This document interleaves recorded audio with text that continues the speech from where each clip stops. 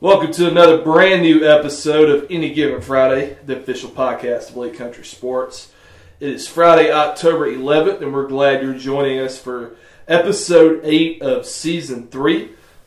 My name is Justin Hubbard. I'm the sports editor of Lake Oconee News, and with me, as always, is the Eatonton Messenger's Gatewood sports reporter, Trevor Bowden. How's it hanging, Trevor?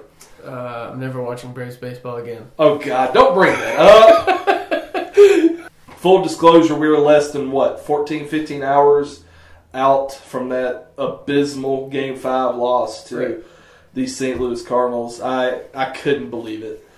Thankfully, I was at the movies. I had a rare afternoon off, and it was nice. Congrats. I was at the movies on Wednesday watching the new Joker movie. Fantastic movie, by the way.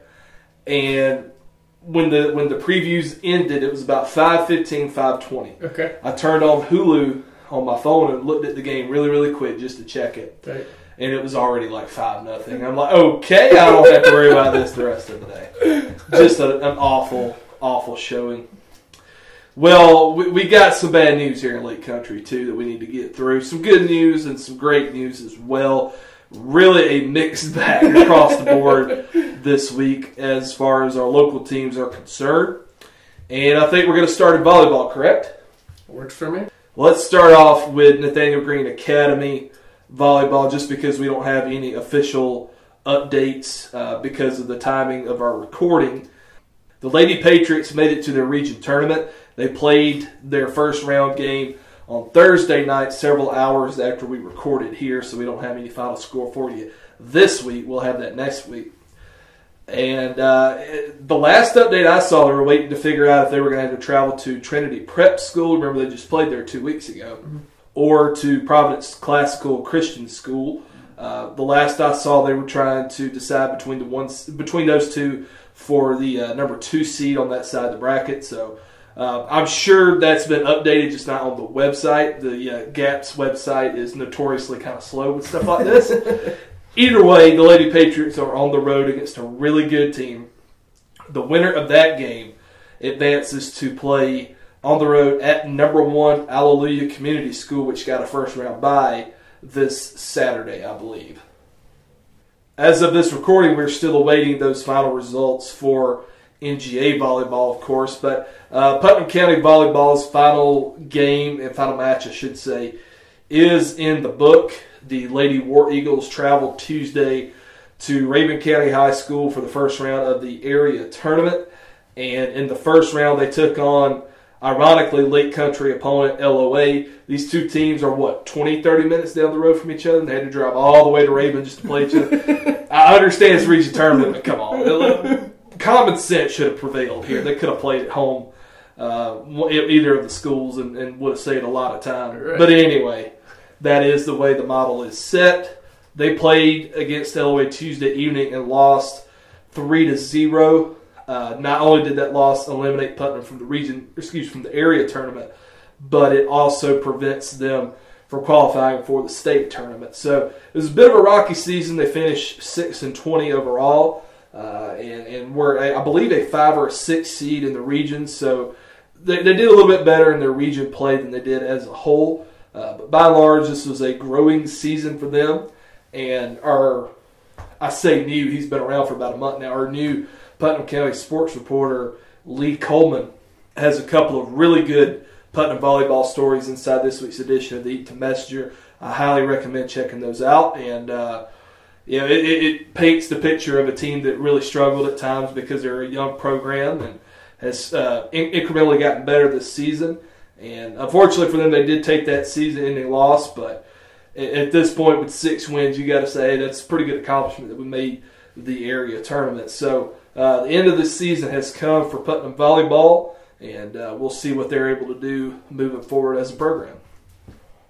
Well, Trevor, every other volleyball team that I've discussed or I'm about to discuss in a moment is in the postseason. Gatewood, however, as of this recording, still has 1 regular season match left. What is the latest with the Lady Spike Gators? Yeah, so like you said, Lady Spike Gators have not started their postseason yet, but they've had 2 really big region games the past 2 weeks. Last week on Tuesday, October 1st. They had to travel to Augusta Prep, who is second in their region. They went into that one really hoping to come out with a win because that allowed, if they had won, they could have clinched a 2 seed in the region for the state playoffs. Unfortunately, it was probably their worst performance of the year. They were, and that's coming from Coach Hyatt. That is not my, that is not my opinion. I agree with him though. They looked very lethargic. He was disappointed. This is in my article from this week's paper actually, but he was disappointed. Felt like they just didn't come with any sort of fight about them. Losing by 6, 10, and then 4 on a game or a game where Augusta Prep had some subs come in, and so it wasn't really technically their first string, if you want to call it that. All 3 of those sets started out 5-5 and seemed like Gatewood, and then it was just a couple points down the road, Prep would go on a run, and Gatewood just never recovered. So that loss actually locked them into the 3 seed for the state playoffs, but they had one more region game, which was Tuesday of this week, and they upset the region-leading, undefeated in region play, Loganville Christian, on senior night. That was a huge win for Gatewood. By far not the rowdiest volleyball game, but by far the rowdiest Gatewood sporting event I have seen this year. Wow. I'm hands down. It was insane. Now, is this a rivalry? No. Loganville was just undefeated. So, props to the football team. As soon as practice was over, the entire football team was there. Nice. So it was great to see the support from fellow classmates, but it was kind of crazy to see the first set they lost 25-10. Gatewood did. Wow. It was not close, and as soon as it almost literally looked like a visible switch. It's like, okay, we just got spanked. We don't like that, and from then on, the rest of the games were extremely close. So it was back and forth. They lost 1. They won 2, they lost 3, won 4 to force a game 5, and then game 5 they won 18-6. So that's what you call a competitive match. Absolutely, it was none of the sets other than that first set were far apart in the scoreline. So that'll be in the upcoming next week's paper. Coach Hyatt had a lot to say about that game. So while it didn't affect the playoff seeds and stuff, he really is proud of his team and happy for them to come into the postseason with that huge region win under their belt. Actually, tonight, meaning Thursday, the day of this recording, they will be in Dublin facing GHSA West Lawrence. Coach Hyatt kind of described this as a tune-up against a team that typically is pretty good. They are actually 3rd in their conference as well for GHSA, so he's hoping to kind of use this as a tune-up going into the postseason, which I actually heard from him earlier this morning that Oak Mountain will be their playoff opponent, who is 2nd in their region, and he has told me that is the best region in GISA. Okay. So they've got a tough matchup. That will be at 11:30 is what he thinks on the 18th, so next Friday. And that's at Heritage in Noonan. So they hit a high note going into the postseason. They hope to carry that into finally starting their postseason. So with Gatewood almost starting postseason, we've got 2 Lake Country teams that are still alive in their postseason. How are Morgan and LOA faring? Well, truthfully, I can't say for sure about Morgan because they play Thursday night, which is obviously, again, well after we record this show. The Lady Dogs will play Monroe area in the first round of the region tournament, whatever they call it. And they just defeated Monroe area pretty recently, so they're hoping that those fortunes will continue. And as I always say when we talk about Morgan volleyball, I don't cover this team personally. Our editor, Leela Scoggins, does. And we had a little bit of a change in our schedule this week. She did not run a story in this week's paper, but she's going to follow up from this game and provide next week all the updates that we need on Morgan volleyball. But they, like I said, they finished up the regular season with a couple of pretty good wins there, and they hope to continue that stretch into the postseason. Now, as for LOA volleyball, I do have some results. as I mentioned earlier, the Lady Titans defeated Putnam County Tuesday night 3-0 in the opening round of the area tournament. And with that victory, LOA not only advanced to the second round of the tournament, but the Lady Titans also clinched a state playoff spot, so pretty significant win there. They went on that night to lose to Rabun County 3-0, which of course was the host team.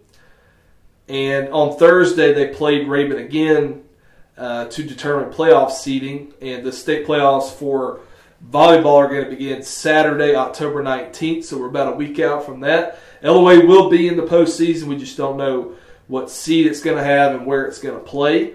And certainly next week we'll have full results on that for you and hopefully give you a little bit of a playoff preview for them. Well, really quick before we move on to football, we've got one last softball update for this season of Any Given Friday. And it's kind of a downer. I'm just going to give that spoiler alert. LOA softball will start with them. Finished up the season 11-10. As I mentioned last week, they went to their region tournament, took a couple of really rough losses there to some very strong teams that will be in the postseason or in the playoffs moving forward.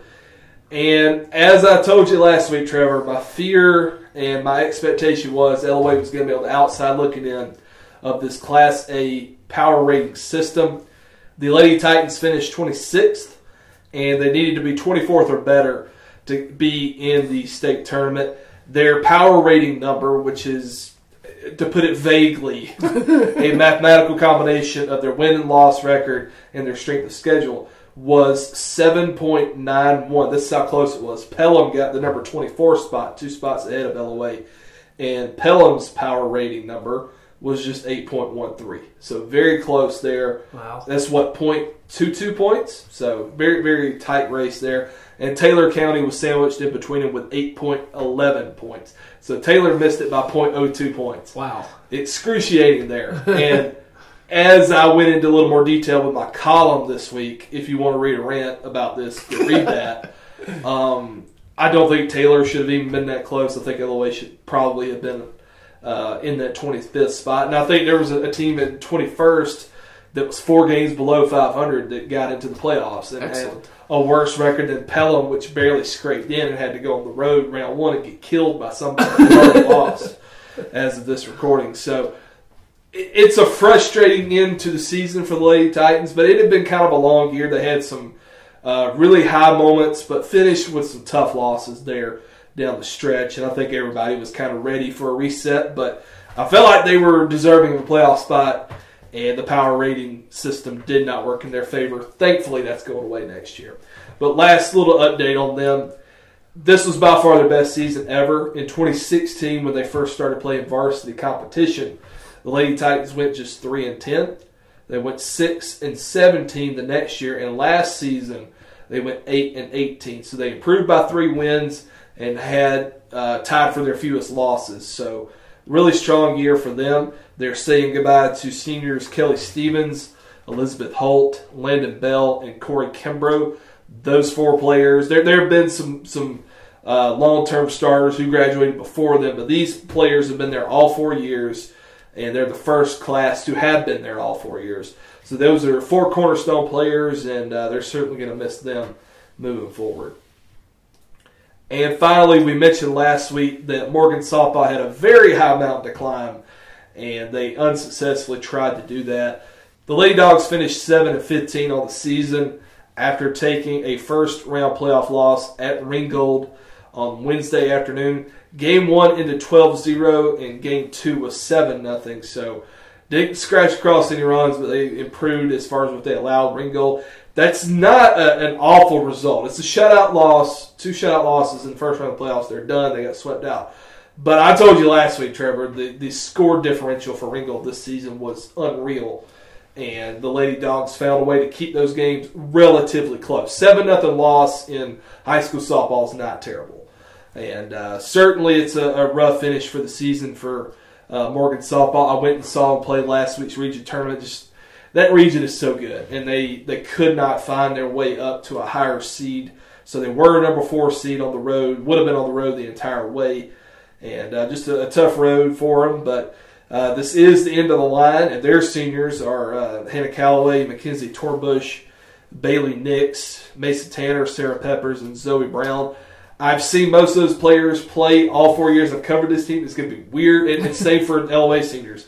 It's going to be weird next year not seeing them out there again, and hopefully both of these softball programs are going to continue trending in an upward direction and playing some good softball in our area. Well, Justin, this will probably be the shortest football segment we've got this year, as there are 3 teams on a bye this week, but Morgan plays. So what do you have about Morgan County? Yeah, what is up with this schedule, man? Gatewood, Putnam, and Nathaniel Green Academy all have byes. And this was a mandatory, like a scheduled bye. Scheduled bye for Nat Green. Yeah. So it's been, like a month and a half since they played. Gatewood got a big win last week in the rematch against Terrell Academy. Correct. And Putnam wasn't a rematch, though. Yeah, allegedly. And Putnam had a walk-off win over, who was it, Monticello, with a game-winning field goal in overtime. So shout out to kickers. Very dramatic win there for Putnam, and that was also the case for the Morgan County Bulldogs, who improved to 5-1 on the season with a 2-0 mark in region play by defeating Jackson County last Friday 20-17. I interviewed head coach Bill Malone on Monday of last week, and he told me, man, every year it seems like we have a better record than those guys, but every year it seems like it's a closer game than it probably should be or probably would expect on paper, and he was absolutely on the money for this one. It sounds like Jackson really put up a fight. They actually took the lead first, and then Morgan technically had to come from behind, but they did so. Trent Folds threw 2 passing touchdowns to Jarrett Wyatt. Wyatt had been kind of quiet. Hey, say that 5 times fast. The last several weeks, he had a couple of really good games at the beginning of the year. I think he had a touchdown, maybe 2 against Loganville in the opener. So it's nice to see him get rolling again. And Seth Robertson, every week I come here and talk about this guy doing something. He recorded a receiving touchdown as well from Trent Folds. I don't know the context of the play, but I know that Chris Walls came through with a pretty crucial sack toward the end of the season, or end of the game, I should say, not end of the season. Excuse me. And Cole Freeman, by my math, had 15 total tackles. Not a bad night of work not for the senior. And Denver Laughlin and Kerryon Farley each recorded an interception. So the defense needed to come through with big plays. It did, and the Dogs escaped with a 3-point victory. You got to expect the same is going to happen tonight. Maybe not so close, but they're going to host 0-5 Franklin County. Franklin is still searching for that first win. And it could be interesting, though, because Morgan next week has to go on the road to Jefferson. And so that game could potentially decide the region champion. So I don't think the Bulldogs are going to get caught looking ahead, because I know this coaching staff very well by now. They're not going to do it. But you always worry about that creeping into the players' minds with a game like this, where on paper it looks like they should dominate and win fairly easily, with a big game looming in 1 week. So I'm curious to see if they come out to a fast start. I expect they would. They've done that all season. And I'll be there in person keeping you updated on tonight's game. And hopefully it'll be one last tune-up before they have that crucial game next Friday. The other team we're going to discuss this week is Greene County, which is coming off a very tough loss at home last week, 34-8, a defeat for the Tigers against Warren County that drops Greene's record to 1-4. The Tigers really been scuffling a little bit this season. 2 weeks ago they got the first win when they dominated GMC Prep 49-9, but unfortunately they were unable to replicate that type of performance against Warren. They found themselves down 24-0 at halftime, just really had no answer for Warren at the beginning of the game. I'll give them credit. They buckled down in the second half and really played a much better game.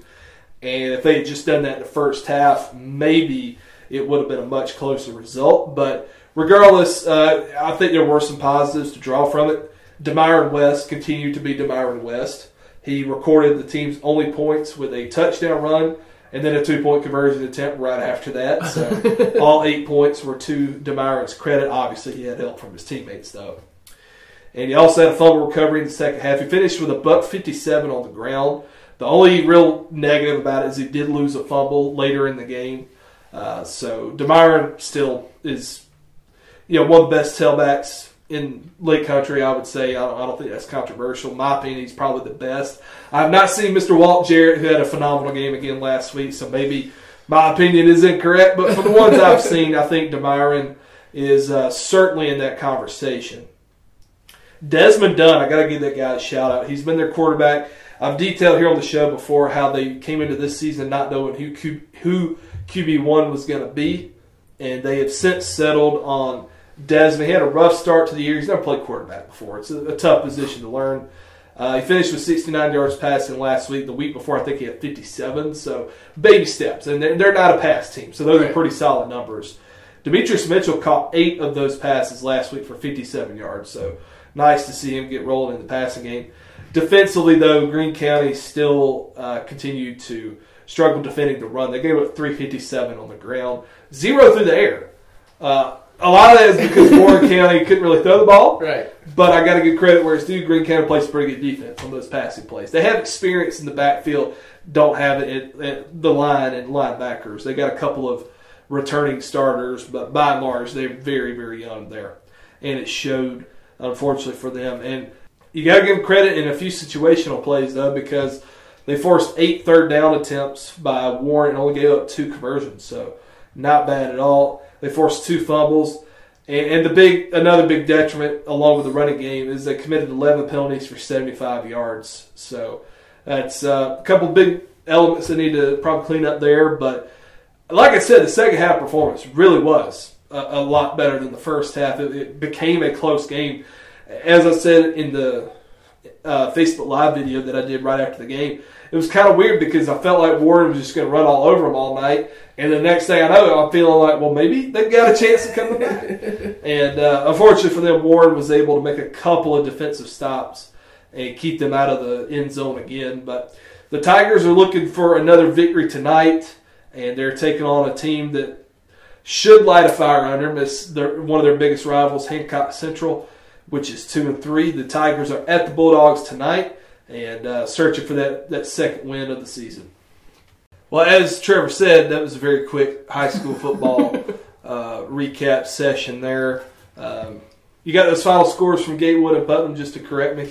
I don't think I said the scores earlier, but both of them had very good wins last week. Right, yeah. 2 very good wins. Like you said, Putnam had an overtime victory, 24-21 over Monticello. That moved them to 1-2. That was their first region win. Like you said, by this week, then they take their 2-4 record to 1-4 Social Circle. So they're on the road next week. Gatewood, like you said, in the rematch. There you go. Thank you. Won the state championship rematch, 60-21. One thing of note that I have to say is there were 7 total touchdowns from the Gatewood starting backfield, including over 400 yards of offense at halftime for the Gators. So that pretty much sums up everything you need to know. They've got some really good tailbacks. They should run like the triple option or something. That would be a great idea. I'll mention it to Coach Rattler, see what he thinks about it. Yeah. And Connor Olson. Do you have another interception? 6th interception of the year. Holy cow. And how many in a row is this? How many games in a row? 3 now, I believe. He might have missed 1.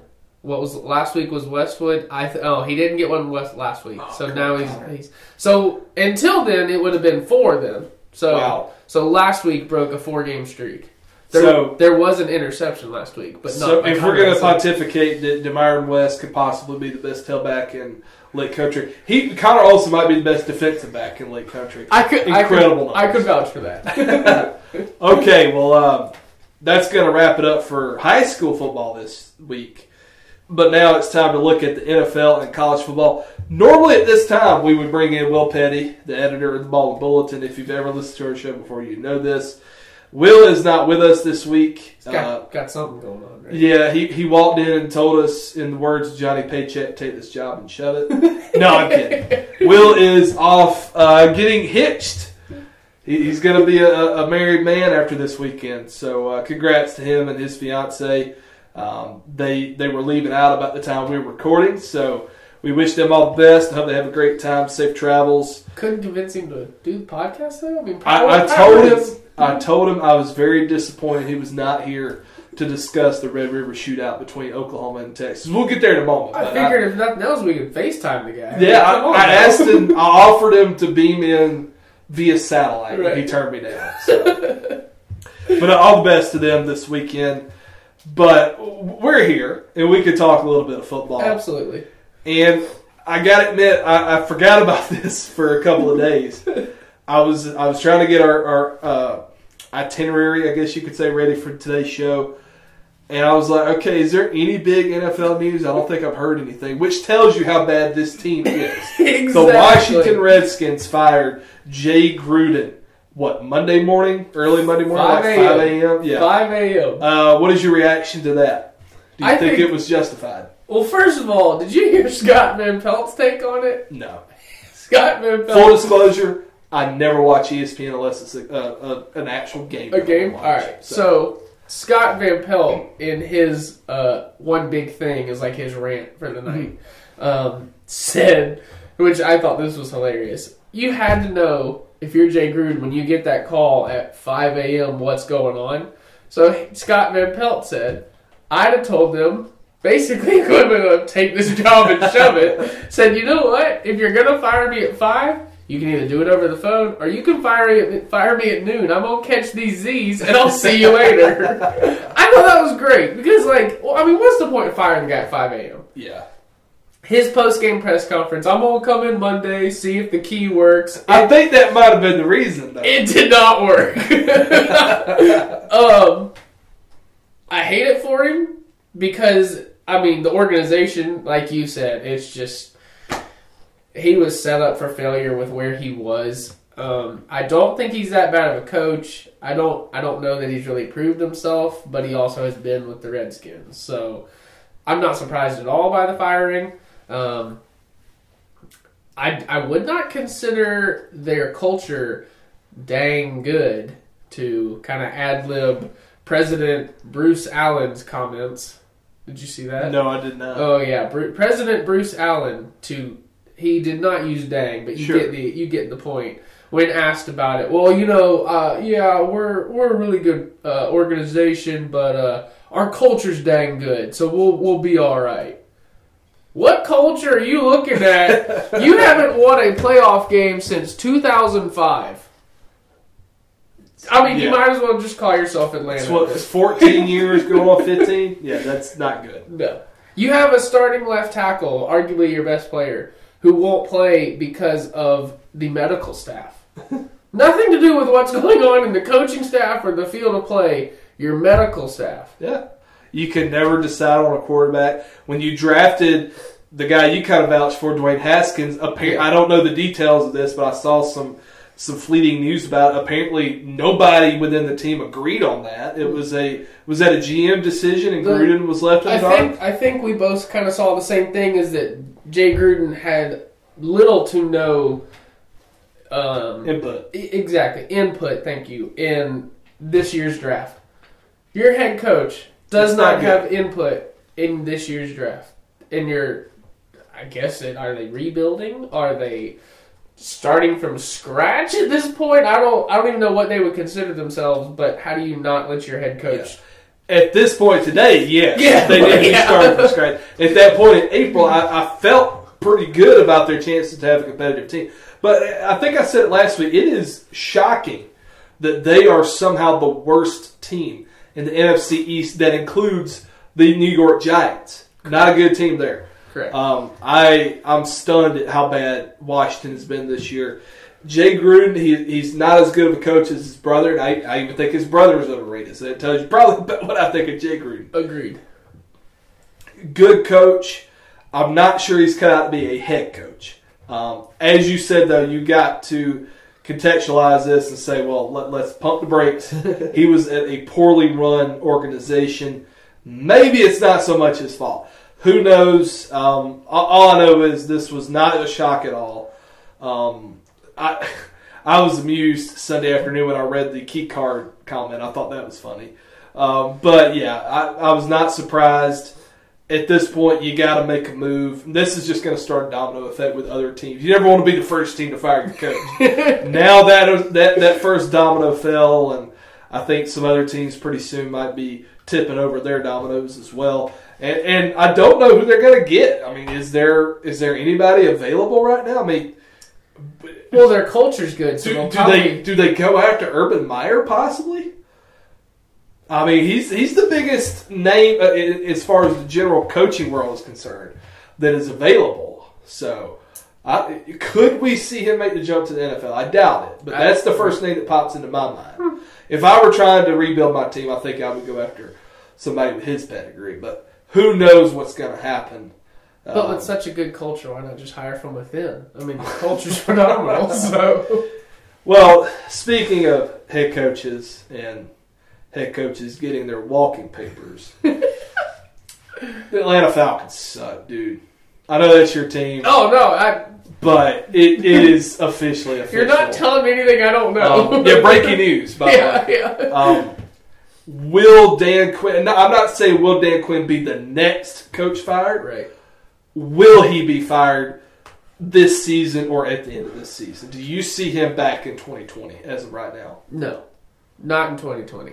The only thing that is come to my mind right now, though, when I read this when I was preparing for today, I kind of feel like with the state of Atlanta sports right now, at this point, the closest thing we have to another championship, they won last year, and nobody really admits that, but Atlanta United, who's also owned by Arthur Blank. I feel like, personally, I get the sense that he's going to focus on Atlanta United till their season's over and then make his move with the Falcons. You know what I mean? I feel like, granted, I would not be surprised if we lose this weekend, I would not be surprised if he walks in and fires Dan Quinn. I mean... Who do they even play this week? Jacksonville, maybe? Okay. I think that might be right. I'm not 100% sure. But I feel like that Atlanta sports fan base is hurting. So he is going to try and do his best. Sorry, Cardinals. Falcons are... I did see that, yeah. Falcons are at the Cardinals. So I promise we halfway know what we're talking about. We do a poor job of planning sometimes. I mean, at this point, can you blame me for not looking up the Falcons?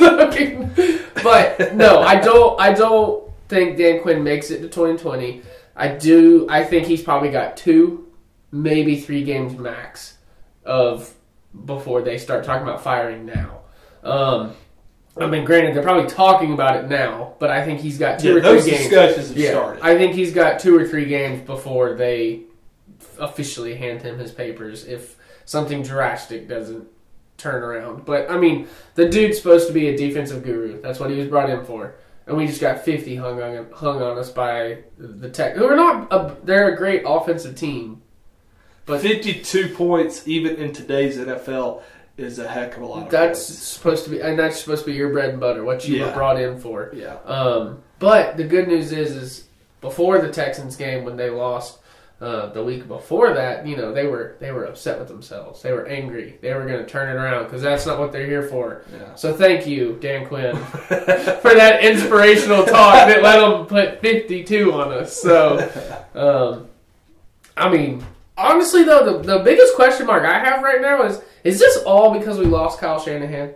Is this what it boils down to? I feel like since he left, it's just been all downhill. I read something in passing on Twitter a few days ago.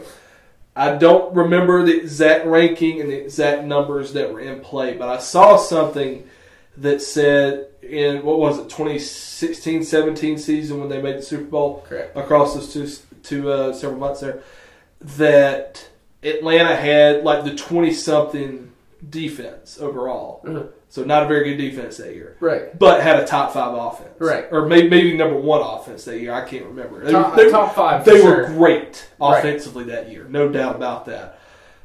And ever since then, their offense fell to match the defense. And the defense has not moved up. As you laid out with the fact that they have a quote-unquote defensive guru in Dan Quinn, who did great things in Seattle before Atlanta. That is the issue. I mean, the offense no longer bails out the defense, and it's shocking to see that. I know Matt Ryan's had a bad year. There's no excusing that. He's made some truly boneheaded throws this season. Right. But he is still above average in today's NFL. He's still among the best options they can have.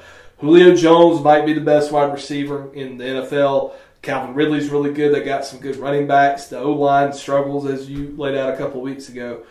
But they got enough playmaking pieces that they should be able to compete in some of these games, and they don't. And they have not done that consistently since Shanahan left for San Francisco. I don't know if it's just a mentality, the cliche gelling thing, but something about this team broke when he left. No doubt about it. Julio, I think it was last week's press conference. Julio said that this team should score 28 points a week. Absolutely. And I don't see why anybody would scoff at that, I mean, like you said, Matt Ryan, bad year so far. I mean, that's the best way to put it.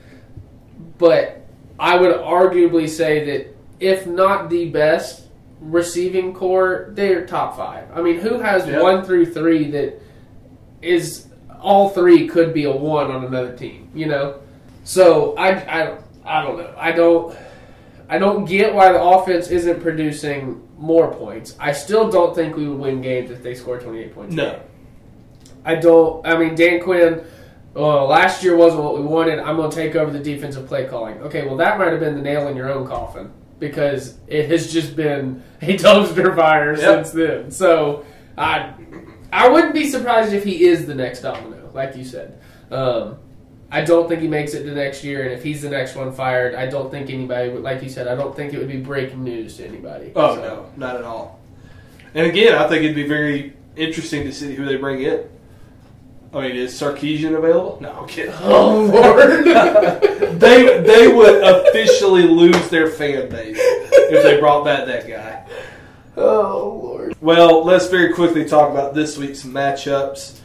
The Houston Texans, fresh off that 53-32 win against your Atlanta Falcons, are 3-2. They're traveling to the 4-1 Kansas City Chiefs.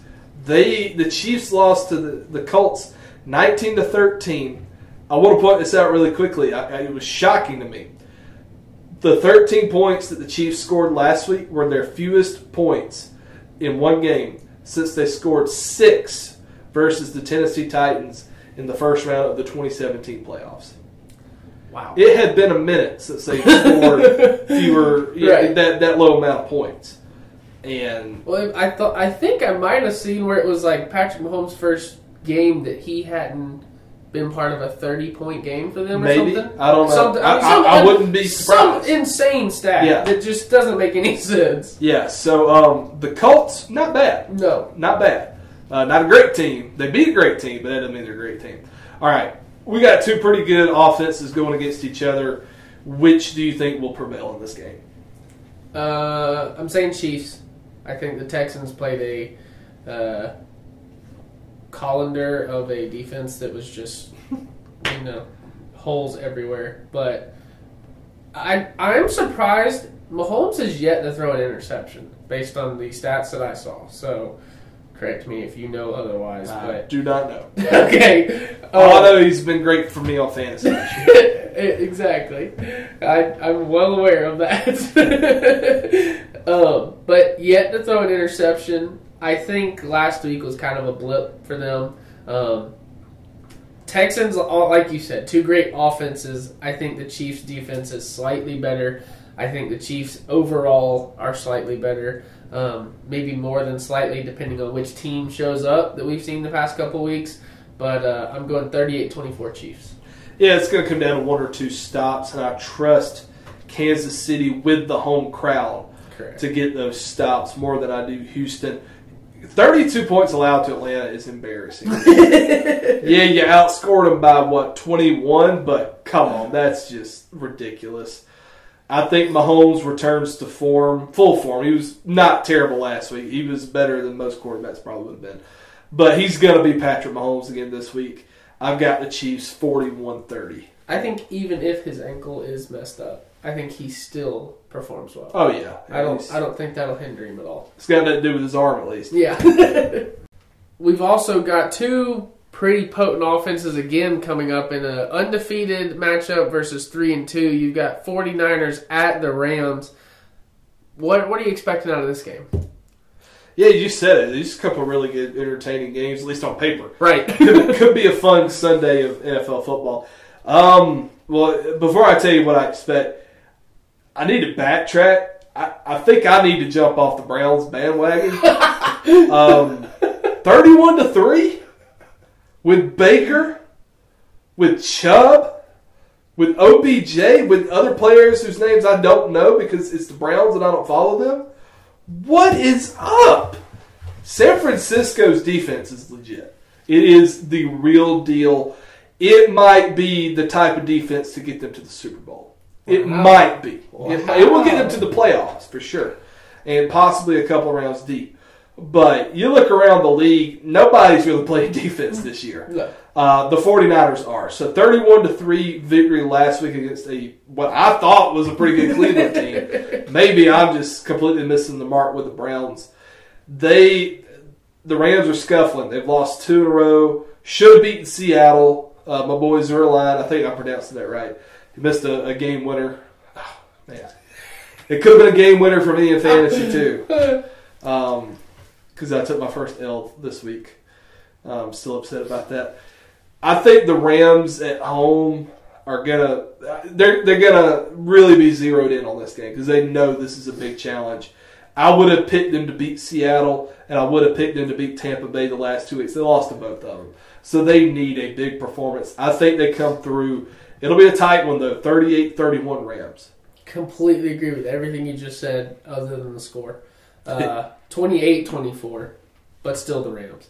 I think the Rams, like you said, this is a marquee matchup for them, basically. This could kind of right the ship for the narrative on their season right now. Should have won both the games they lost, like you said. So knocking 49ers out of the undefeated ranks be pretty big for them. So I think the Rams pull this one out. But being played at the Rams Stadium definitely does help, I think. Last NFL game we're going to discuss is the Monday night matchup. The Detroit Lions are 2-1-1 at Green Bay, which is 4-1 after beating up my Cowboys last week. 34-24. They still should have lost that game, honestly, if we're being for real. But Dallas, you got to get it together, man. That was atrocious. Oh, okay. And the bad part about it, I didn't think it was going to get any worse for me this week as a sports fan. And then Game 5 with Atlanta and St. Louis happened. Woo. Okay, Detroit took a loss to Kansas City, 34-30. Really tough loss there. Back on September 29th. They're coming off a bye. Do you think they have enough in the tank to go challenge Green Bay at Lambeau? I do. I really think they do. We talked about a couple weeks ago. I don't remember if it was on air or off air, but I asked you and Will, as Georgia fans, do you think Stafford's kind of being wasted away with the Lions? And we both said he was. Correct. I think that he stands on his head and just comes alive this game. I think Stafford, historically, if you want to call it historically, I guess, or annually, whatever word you want to use, shows up for this game. I don't know what it is. Maybe he sees it as what he can't have with the Packers. I don't know. But I'm putting literally my entire score guess, whatever you want to call it, on Stafford. And I think Stafford leads them to a 35-28 win. I disagree. I think Green Bay has found a groove here. Looked unstoppable early against Dallas last weekend. That was a really good Dallas defense. They go up 34. I know. They looked atrocious. I know. That was a good defense. You go back 1 week and look at what they did against the Saints. Right. That is the Drew Brees-less Saints, but not a bad... Bridgewater hadn't looked like crap either. Right, so. Exactly. Not a bad Saints offense there. Green Bay, I think, has enough offense to pull away a little bit and win this one by a fairly comfortable margin. I don't trust Detroit's offense, though. I think their defense is pretty good. Their offense just doesn't seem dynamic enough with the pass and with the run to really get going against this team, especially on the road. I like Green Bay 28-10. I hope Stafford finds like 6 touchdowns, and they're all to Marvin Jones Jr. Fantasy. Strictly for fantasy. Well, last week we came on this show, and I know Will and I did. I can't remember if you did, Trevor. We kind of poked fun at ESPN for giving Auburn only like a 53% chance of winning their game at Florida last Saturday afternoon. Florida won. ESPN put us in our place. 24-13. Correct. Yeah, I was shocked. I was too. Shocked, to be completely honest. Was this a case of Auburn being exposed? Or was this a case of Florida proving that it is a legit contender in the SEC this year? Full disclosure, and you are more than welcome to laugh. I subjected myself to going and watching in Atlanta the Georgia Tech North Carolina game. Oh, goodness. So I had to go look up highlights and talk to my brother about this game, so I'm not fully aware of the whole thing. But basically, it seemed like everything I said about Bo Nix, it just fell apart this game. Bo Nix just cracked. I don't know. Him. I guess so. Stop listening, Bo Nix. Thanks for listening, but stop for a few weeks. If you run into Mariota, tell him to come back, because it sounds like he may need to listen again. Exactly. And whatever you want to do about the Falcons, be my guest. 11 for 27, 145 yards. Not great, but then you throw in 3 picks, and you're like, okay, great.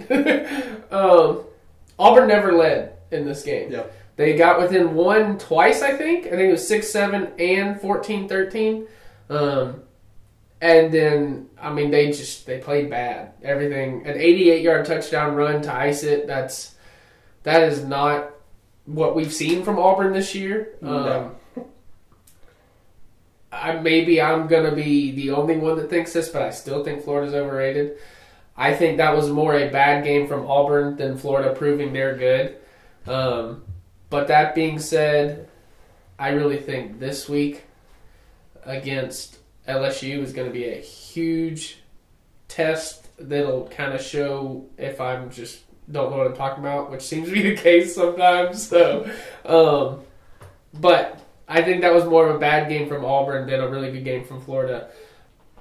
Shout out to Kyle Trask, though. I thought it was a big surprise. Obviously, he has a little bit of experience, but the dude came in having never started a high school football game. He was a 3-year, I think. I think he played 1 year of JV that they didn't really count as varsity or whatever. 3-year backup to De'Aaron King, who's now over at Houston. The guy went down to a Florida camp, one Florida camp, and walked out with an offer. So I know this is surprising, but that trumped his offer he had from McNeese State. So he picked Florida. I don't know. I might have been tempted to go the other way. But, I mean, dude's basically been the backup his entire life. Felipe Franks, like I predicted, literally fell apart.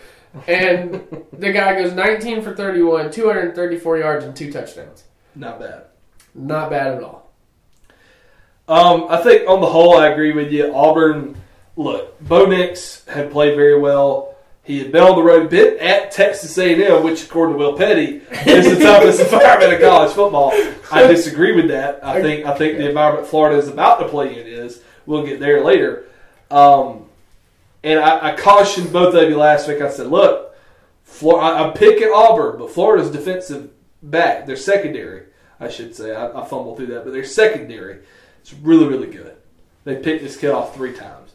So that tells me everything I need to know about Florida's defense. The secondary is still among the best in the SEC, and it showed against Auburn. I think Auburn will be okay. This isn't a killer loss for them. It would have been a killer loss for either of them. Right. Because they still have to play their division games, and those will be more important. I was hoping Auburn would win to an extent. I hate Auburn, don't get me wrong. But I want Georgia to have a little bit of a cushion in case they do happen to lose to Florida. I'm not saying I think that's going to happen. I'm saying I've seen Georgia, Florida my whole life. I know how it normally has gone. So I'm always a little bit apprehensive about that game. I think Florida played its best game in the biggest moment so far. I still don't think it's a good team. I think back to the Miami game, they should have lost by probably multiple touchdowns. Should have lost to Kentucky by multiple touchdowns. Those are not good opponents. Florida very fortunate to be undefeated at this point, and if they put it together from here on out, great for them. But as of right now, no way. I don't think they're that good of a team. So you just talked about Texas A&M supposedly having the toughest road environment for a team to come into. The number one team in the nation's going to that toughest environment now. What do you got for Bama at Texas A&M? I think it's going to get a little dicey. Wow. Okay. The result's not really a question for me. I think Bama wins. Okay. I think Bama wins by 18. But Bama gave up 31 to Ole Miss. This is true. Ole Miss. This is post Dr. Bo Ole Miss. This is post we effed up with our ridiculous hire at head coach multiple times. Ole Miss gave up 23 to South Carolina in a game that was pretty close at halftime. Correct. I don't remember the exact score, but it felt a lot closer than it showed on the scoreboard. I say that Texas A&M only beat Arkansas by 4? Should have lost. Yeah, and took a 8-point loss to Auburn. Took an 8-point loss to Auburn. I think Texas A&M has played better teams and is a little bit more prepared probably for this game. Bama's defense has got a ton of question marks. I know they've had some injuries this year. I think Texas A&M is going to make this a 3-quarter game. Mm-hmm. I think it'll be close up into the 4th, where I believe Bama will turn on the run and pull away. I got them 38-20, but this will be a test for the Crimson Tide, I think, and I think they'll pass it.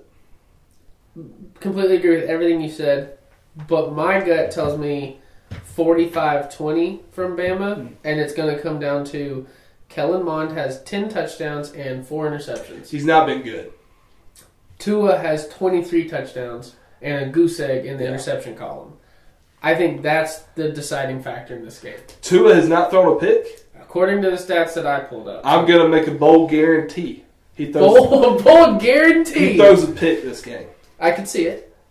I'm gonna guarantee it. I meant to do that with Ian Book ahead of the Georgia Notre Dame game, and I still kick myself about it because he threw 2. He had none coming into that game. Maybe you shouldn't make the prediction. Maybe I shouldn't. But I swear to God, I was going to say that on that week's show, and it totally slipped my mind. We got to talking about something else, and probably something off topic. Yes, because these recording sessions always take all day.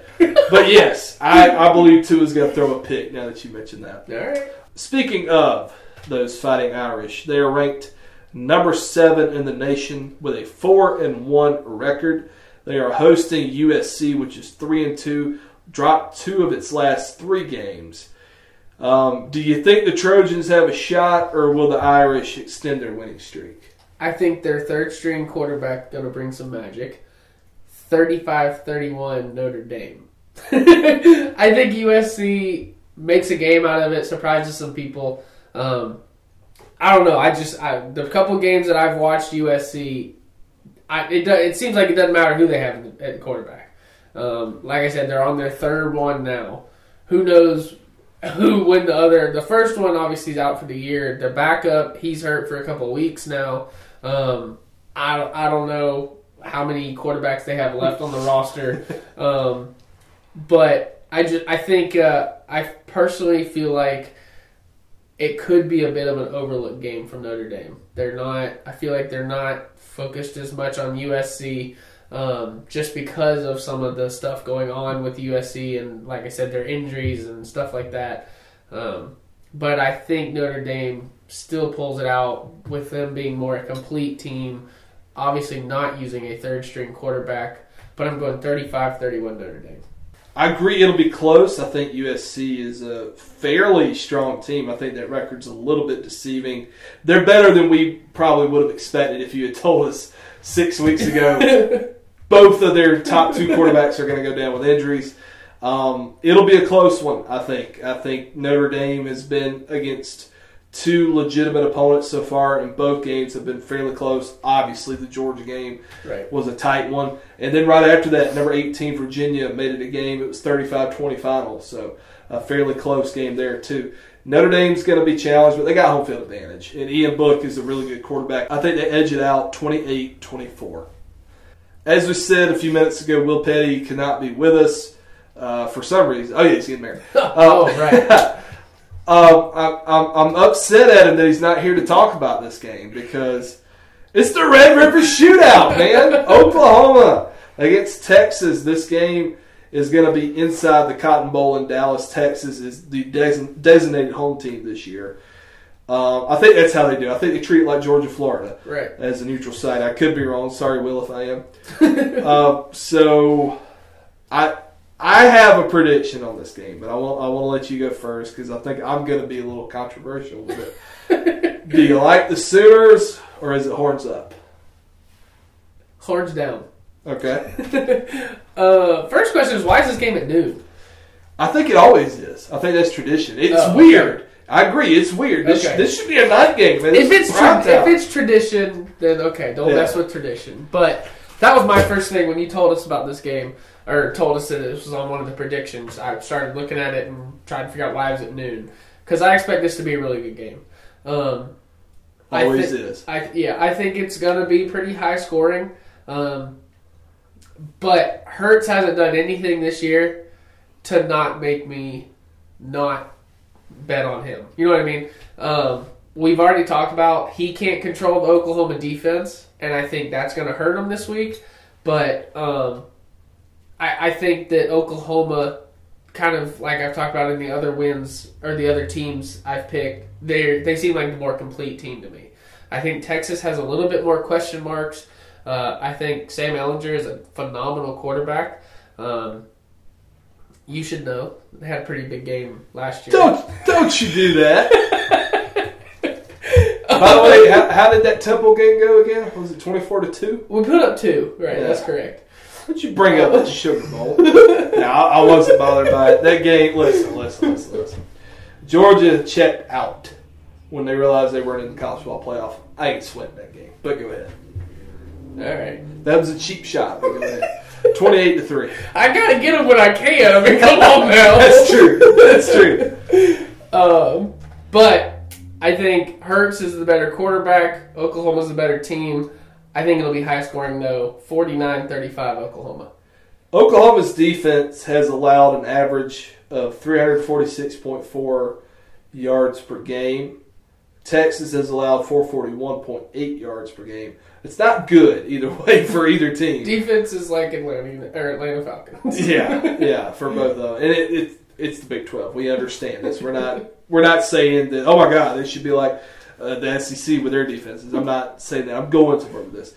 Texas has played legit competition. I don't think Oklahoma has been challenged yet. I'll agree. I think they played a couple of okay teams, but Texas, by and large, they had to play LSU, which looks like a really good team right now. Mm-hmm. I'm still not completely sold on LSU. We'll talk about them in a moment. I feel like Texas is going to come into this game knowing that it has to win. Oklahoma does not have to win this game.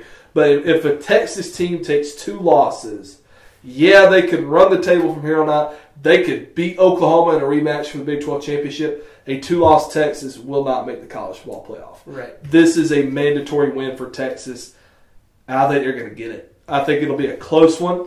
Jalen Hurts is going to have what I think will be his first true Heisman moment because it'll be against a ranked team on national. They've been on national TV, but you know what I'm saying. It's a marquee game. That's what I'm trying to say. I think he's going to have an amazing performance, but I think Texas can make a couple of plays on defense to beat Oklahoma. This rivalry always brings out the best of these opponents. Mm-hmm. If I'm going to have to go with my gut and trust one team to make one stop, I'm going with the desperation that Texas probably will be playing with.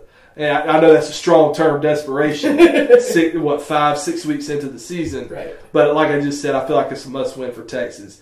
It'll be close, though. I like them 58-50. Wow. I think it's going to be extremely high scoring.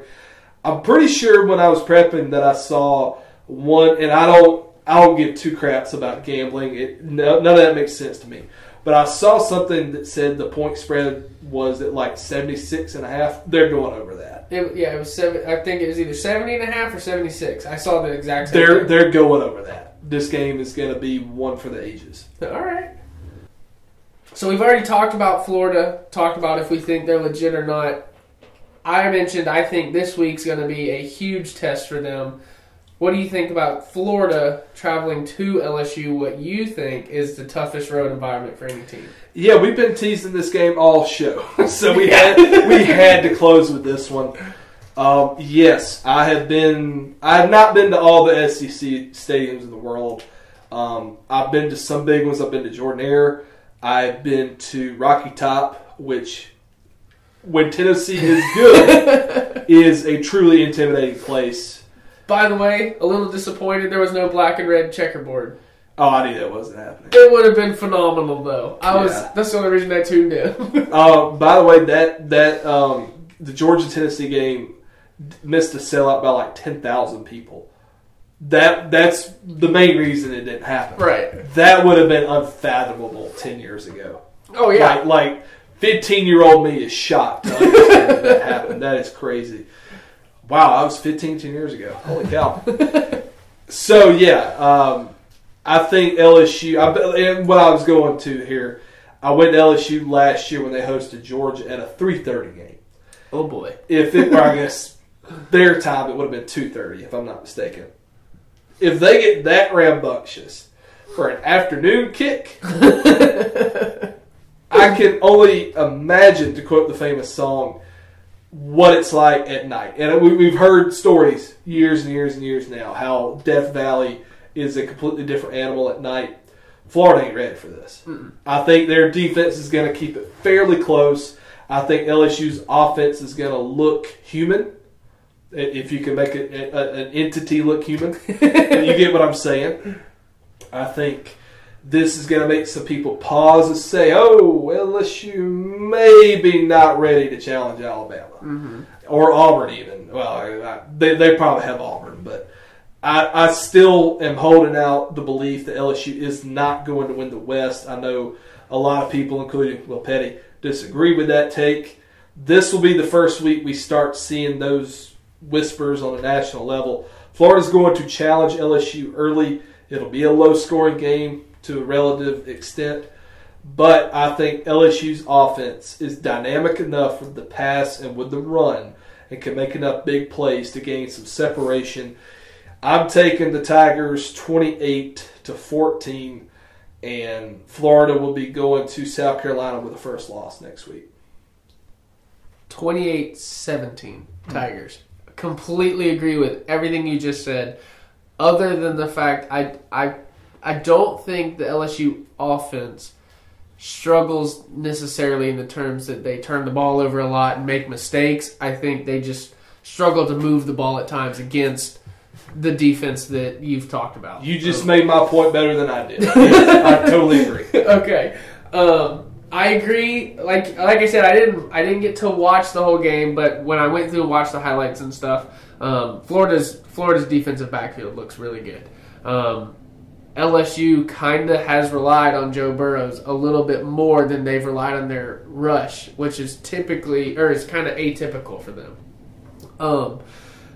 Not saying they don't have the rushing attack they used to, just saying that they've kind of gone away from ground and pound as much. So but they finally figured out that's not going to win any game. Exactly. Any important games for them. But my point on that being, I think it could have helped them more in this game than what they're doing now. Because, like you said, I think Florida's DBs are that good. But that being said, I do think night game at LSU, it's too much for Florida to overcome. 28-17 LSU. I predict they will be hearing Garth Brooks call Baton Rouge approximately 37 times. I love that song. That might be the under. I love that song. I love Garth Brooks, but when I left that stadium last year, I didn't want to hear that song again for weeks. it's worse, in my opinion, than when Tennessee gets rolling and they play Rocky Top all the time. Oh, boy. I have a very unpopular opinion that Rocky Top is one of the best fight songs in college football. I know it's unpopular, especially with my crowd of Georgia fans, but I've always appreciated Rocky Top. But the good thing is it was Rocky Flop last week, and the Dogs stayed undefeated. Well, that is going to get us out of here for this week. We appreciate everybody tuning in. Hopefully next week we'll be back at full strength with Will Petty returning. If he says he's not going to come, we're going to chase him down and hog time and bring him in here to break down what I predicted will be a loss for his Oklahoma Sooners against their arch rival Texas. That might be why he doesn't come in. It might be why. Yeah, exactly. But anyway, we're going to get out of here before we take up too much more time. Trevor's got the night off with Gatewood being on a bye, but I will be at the Morgan County, Franklin County game, providing all the updates you need from that score. And be sure to come back here next week for another episode. We'll see you then. Thank you for listening to Any Given Friday, the official podcast of Lake Country Sports. Check back next week for another brand new episode.